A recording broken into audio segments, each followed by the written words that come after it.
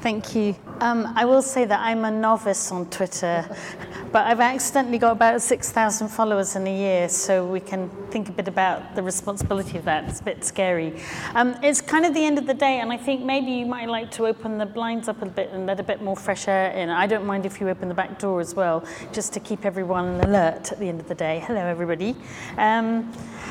So I'm going to talk about kind of two angles of historical projects and crowdsourcing. First of all, how you as researchers, to build on what everybody else has been saying, can kind of have your own communication network with media. You might see on Twitter some days that it doesn't look like I'm doing very much. I actually use Twitter a lot to talk to people, but I don't do it publicly. Nobody told me that that's what you could be doing on Twitter.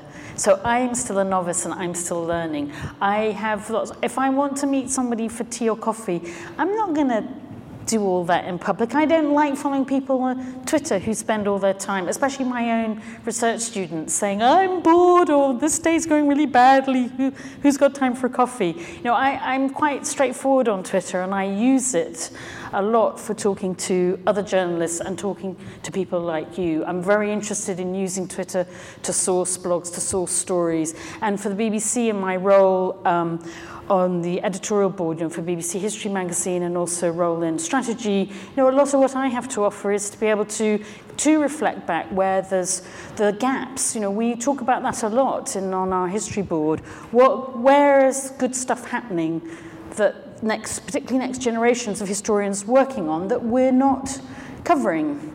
You know, whether it's radio, TV, online, or what are the new formats that other people are trying that we should be trying? And there's a big problem in the BBC, as we've discussed earlier today, sometimes of maybe not having enough space for analytical history, that the narrative formats, particularly on TV, are very linear. How can we become more kind of dynamic in the output on BBC programming?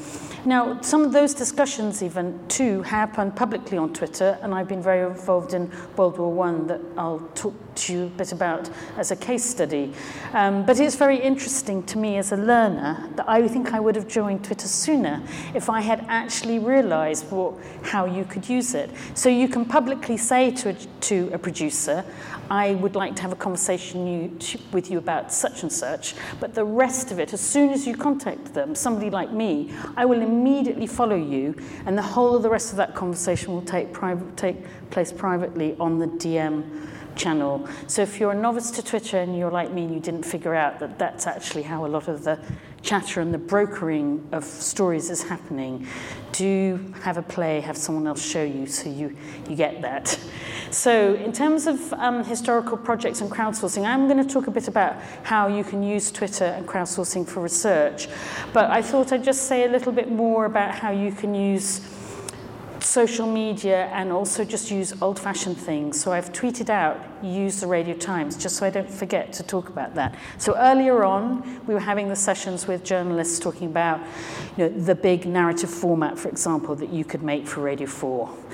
The History of the World in 100 Objects, those types of programs. They are very hard to win, you know, in terms of thinking through what that narrative format could be. I would say an example of a really great series recently, the Tom Dixon Friendship series, 15-minuters. You need to really crunch through your own research before you're ready for that.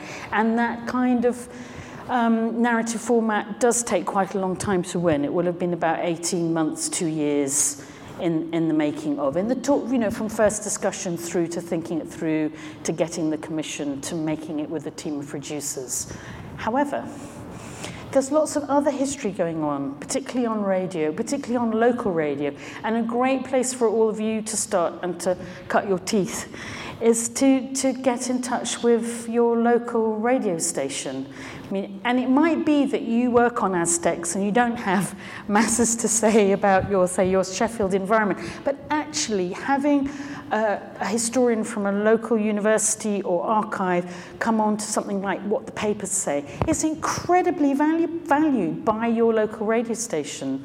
There are always history stories in your local paper, and we do have the confidence, we all teach, we have the confidence to discuss those for 3-4 minute slot. It's a great way to start kind of practicing in a very friendly, it's a very non-adversarial environment. You are there to do well for the producer. They've invited you on to kind of help them out, to discuss history stories in the paper. When I do it in someone like the local station, BBC Radio York, I'm not going to choose a story I can't have an opinion on and fly with. I'm going to choose things that I think I might be able to even introduce a colleague's work and say, well, this is an interesting story because, we're back on Richard III again, or whatever it might be. So that, I think you can use your own networking capabilities, the way you'll network with subject areas of people in your own area. You can do that locally with newspapers.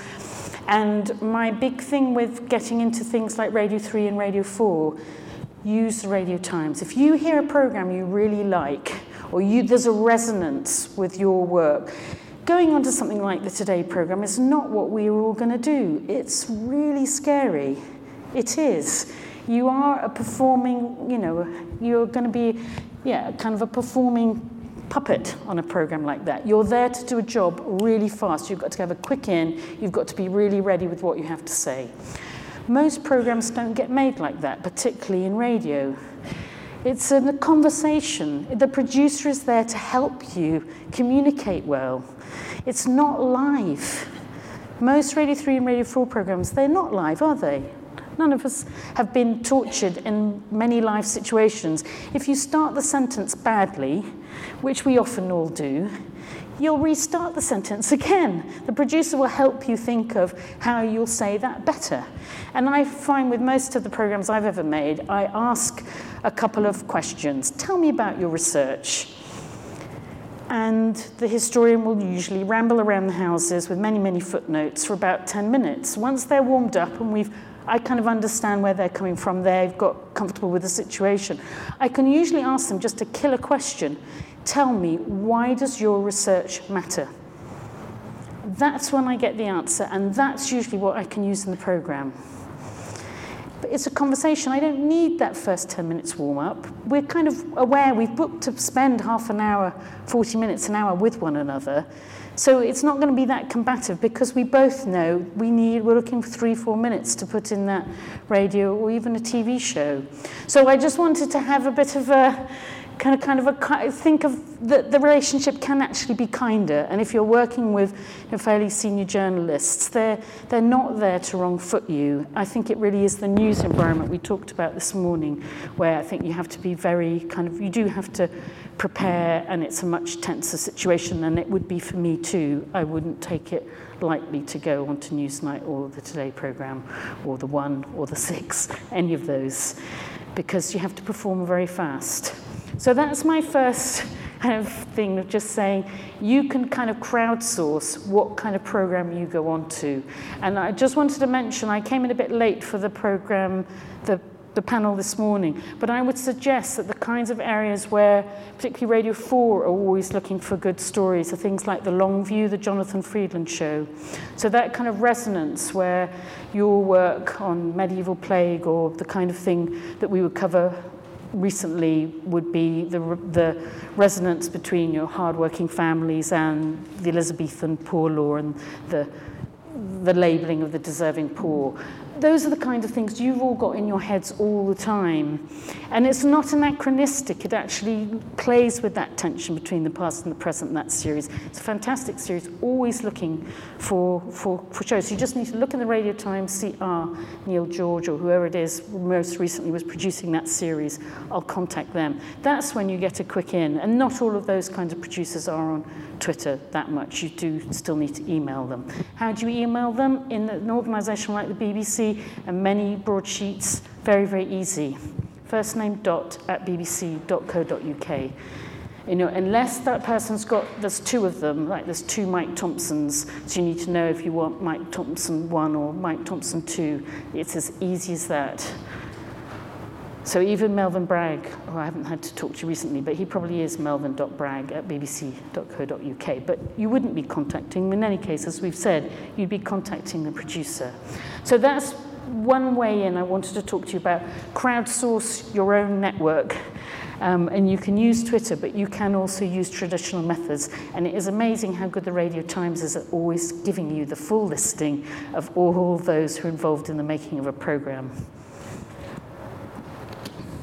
So the other thing we wanted to just cover a wee bit today is how you can use Twitter and social media for research. So I've just put up a set of projects, which I'll talk through a few of them very quickly. I think I've become much more aware of this, partly from being involved in Twitter, but it is amazing, and somebody who's, for me, my practice is public history, and I'm really interested in how we can engage a wider public. I'm not sure that Twitter is the way that I actually reach people that I don't talk to otherwise. If I'm really honest about it, I thought it would be. I think for me personally, the group of people I can talk to on Twitter that I wouldn't have had access to before are history teachers. And for me, that is very rewarding, that I would say I probably have hundreds and hundreds of history teachers following me. And they're not the kind of people I could easily source across the whole of the UK, that easily. And maybe archivists and library and museum and gallery people too, because they're pretty active on Twitter. But history teachers are, and sometimes, again, through DMing as well. I had really great conversations with them about, say, getting ready for the World War I at BBC, asking them questions about how they teach. They've been enormously helpful, and quite often those transactions happen through Twitter. How can we use social media for larger projects? I'd look at Old Weather. I'm just amazed by the Old Weather project. So this is a project which has involved thousands of members of the public transcribing ship's logs. So, yes, 36,000 pages. Actually, don't quote me that on Twitter because I can't remember the exact number. I think it says 36,000 pages of ship's logs were digitized by the National Archives, got together in a project with the Met Office, so it's come through a science team, Zooniverse, at the University of Oxford. Amazing public engagement project. They started with people who were interested in climate change. That was the focus of the project. Let's transcribe all these ship's logs and use them to look at climate change over time. What actually happened, which I love as a public historian, lots of members of the public got really hooked on maritime history. What an amazing win. They started having even kind of captains of particular ships who would then help be the lead transcriber. It was beautifully worked out, and there are many other projects now, like the Ancient Lives projects, which are following a similar model. So for every page of a ship's log, there would be 3 transcribers, like an experienced one, a less experienced one. So also we found with these kind of projects, they only work if you get feedback, if you start to become part of a group, if there really is a community. And this project has worked brilliantly as community. They've got through the project really fast. If you jump down now to things like the lives of the First World War, the call went out in the media for transcribing diaries. I mean, those were zipped through, some of them in about 24 hours. The huge tranches of materials that need to be transcribed, people jumped in because they're kind of into it now. A bit like those who work on Wikipedia. I think professional historians, or I say professional historians, academic historians can be very snobby about Wikipedia. And I always say to them, well, if that page is not good, why aren't you doing something about it? If you're the expert and you've written the monograph, write the bloody page. Just take the time. If you don't know how to do it, have someone show you how you become a Wikipedian. Because the people who write those pages do a lot of research, and it's really interesting to see now the kind of crowdsourcing projects that places like the British Museum, British Library have been doing of teaming up with Wikipedia. So the British Library too is a very interesting thing to look at. British Library Mechanical Curator I wrote on the list as another example, a very different kind of crowdsourcing, because there, with the Mechanical Curator, it's lots of illustrations from particularly 18th century images, from books and kind of random woodcuts and etchings. They've asked the research community to play with those materials, to think about how do we make those materials useful, how do we group them together, what kind of thematic patterning could researchers play with these materials. So now it's interesting to see that archives are kind of turning things around and using Twitter particularly to us research community to help them think through how to work with digital humanities before spending the money. You know, normally in the past it would have been let's pattern all these ourselves in-house and get a big bunch of money to do it. Now it's like, well, let's ask the research community what's actually useful. How might people play with these materials? So I think we're at a very kind of interesting time where we could, as historians, be thinking really big about how to use social media and building communities way beyond those that we might talk to within our universities and democratizing skills. That's what I really like about many of these projects. So democratizing the research skills, like transcription skills, as well as the thinking skills about how to analyze those materials, how to think about historical inquiry, how to think about change over time, what are the cultural contexts of these materials. So the newest one that's just come available from the British Library now is crowdsourcing comic art. I mean, what fun for a major public engagement history project. You know, I hope that it does well and lots of people kind of get stuck in. Another aspect of thinking about crowdsourcing and theming, which many of you be aware of, so apologies if this is kind of pretty basic, but one of the things that I learnt about Twitter, which I wasn't really aware of before, is how useful things like storyfying debates. I don't know if anyone is storyfying from today, but if you haven't thought of a good hashtag, that's a problem too. So for example, on the BBC recently, we had Crimson Field. You know, it's quite a long hashtag, which means you probably can't have really detailed analytical conversations if half of your line is taken up by a really long hashtag. So learning about what we might do for BBC was we came up with a decision which is very interesting within a major broadcasting organisation, that they wouldn't come up with their own hashtag for BBC World War I. That actually most of the big discussions have just been done under hashtag World War I. So that's I think that's quite a grown-up decision for a broadcaster. Say, if everyone else is using this hashtag, the academics wanted FWW, so there's a lot of discussions around that. But in the end, if everyone out there is using hashtag WW1, why not just go with it? And then you're going to suck all these other people into a conversation. So for the first time, the big thing that I've worked on, and you can see some of them under these resources that we've started to gather things together now, is that the BBC decided that we were going to have a public debate about World War I. And we ran something alongside the programme from Niall Ferguson and David Reynolds as a kind of trial. And many of us in the historical profession have been wanting a BBC Question Time style format, which we haven't quite found yet, but we've trialled it. And on the night, it was a Friday night, we had Niall Ferguson for 90 minutes, 60 minutes kind of to camera, but debate format, 30 minutes with Q&A with an audience in studio, then over onto Radio 5 Live, and that could have gone on till midnight. There were so many people pitching in, and we had a kind of war room, and not as big as this, half the size of this, with the Twitter streams, and I have not been on Twitter, for more than a year. I had 4,000 people tweet at me an hour. There were that many people involved. So all those people I had started talking to as well, those people, even like Caroline, who I started having chats with about TV formats, why people were frustrated with different kinds of radio formats or TV formats, the history teachers I've been talking to for a few months, they came to the party with me. There was loyalty there. And we started telling people about a week before that this was going to happen. And it really was a good occasion for having this kind of cross-communication. So there were producers involved in the conversation, there were many academic historians, there were many history teachers, and just people who were interested in World War I all started to have this massive debate.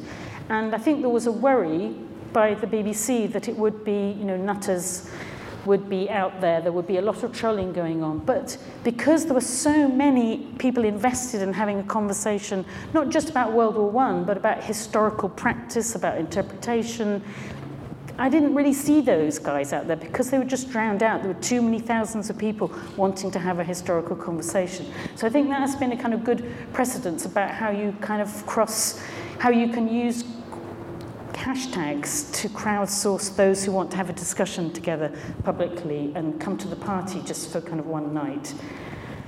The next thing which I'm starting to work on as a kind of public historian is then thinking about, well, how do we learn from that? So this is a project from Hummingbird at Pat Lockley, who I can share with you his details, who's nearby at UCL. He started patterning many of these conversations. So I would say to you as well, if you're ever putting on a debate in your university and you also want evidence, that's what we were talking about earlier, how do you kind of capture the fact that you've been talking to a wide group of people? This is really interesting. He can pattern. If you choose a good hashtag and you've got everybody on it for the day, we could see, for example, through this room, who's been talking to other people, how many times things have got retweeted, and what the impact has actually been. So I did an event on Sunday, and we could, by the end of that Sunday, from rather a long hashtag, Cycle of Songs, which is a project I'm working on for an arts funding commission at the moment in Cambridge, we could see that we had a reach, through those couple of weeks of 12.5 million or whatever it is. You can see very clearly by using these kind of informatics what your reach has been for a particular project, particularly if you have a hashtag that no one else is using, and that's what we're doing for Cycle of Songs. For this, it was around World War I for the evening, but you can see on the right-hand side, there's 2 or 3 key players, mostly one of the ones that I was tweeting from, which was at BBC World War I, that new tweet stream, that a lot of the flow is coming in and out. And so these kind of packages, normally you can team up with other people in your university because there'll be people in the education department or people in the linguistics department who have this skill set and actually also need research data for their work. They're looking at conversation analysis and things. So that would be a kind of practical suggestion that I thought I'd make, that if you want evidence and you're interested to see what public engagement might look like around a particular theme or subject that you've chosen, that this kind of informatics around specific hashtags can be a valuable kind of way forward. There's my information. I'm available for questions either publicly on Twitter, by email, or DM if it's of a personal nature. Okay, thank you.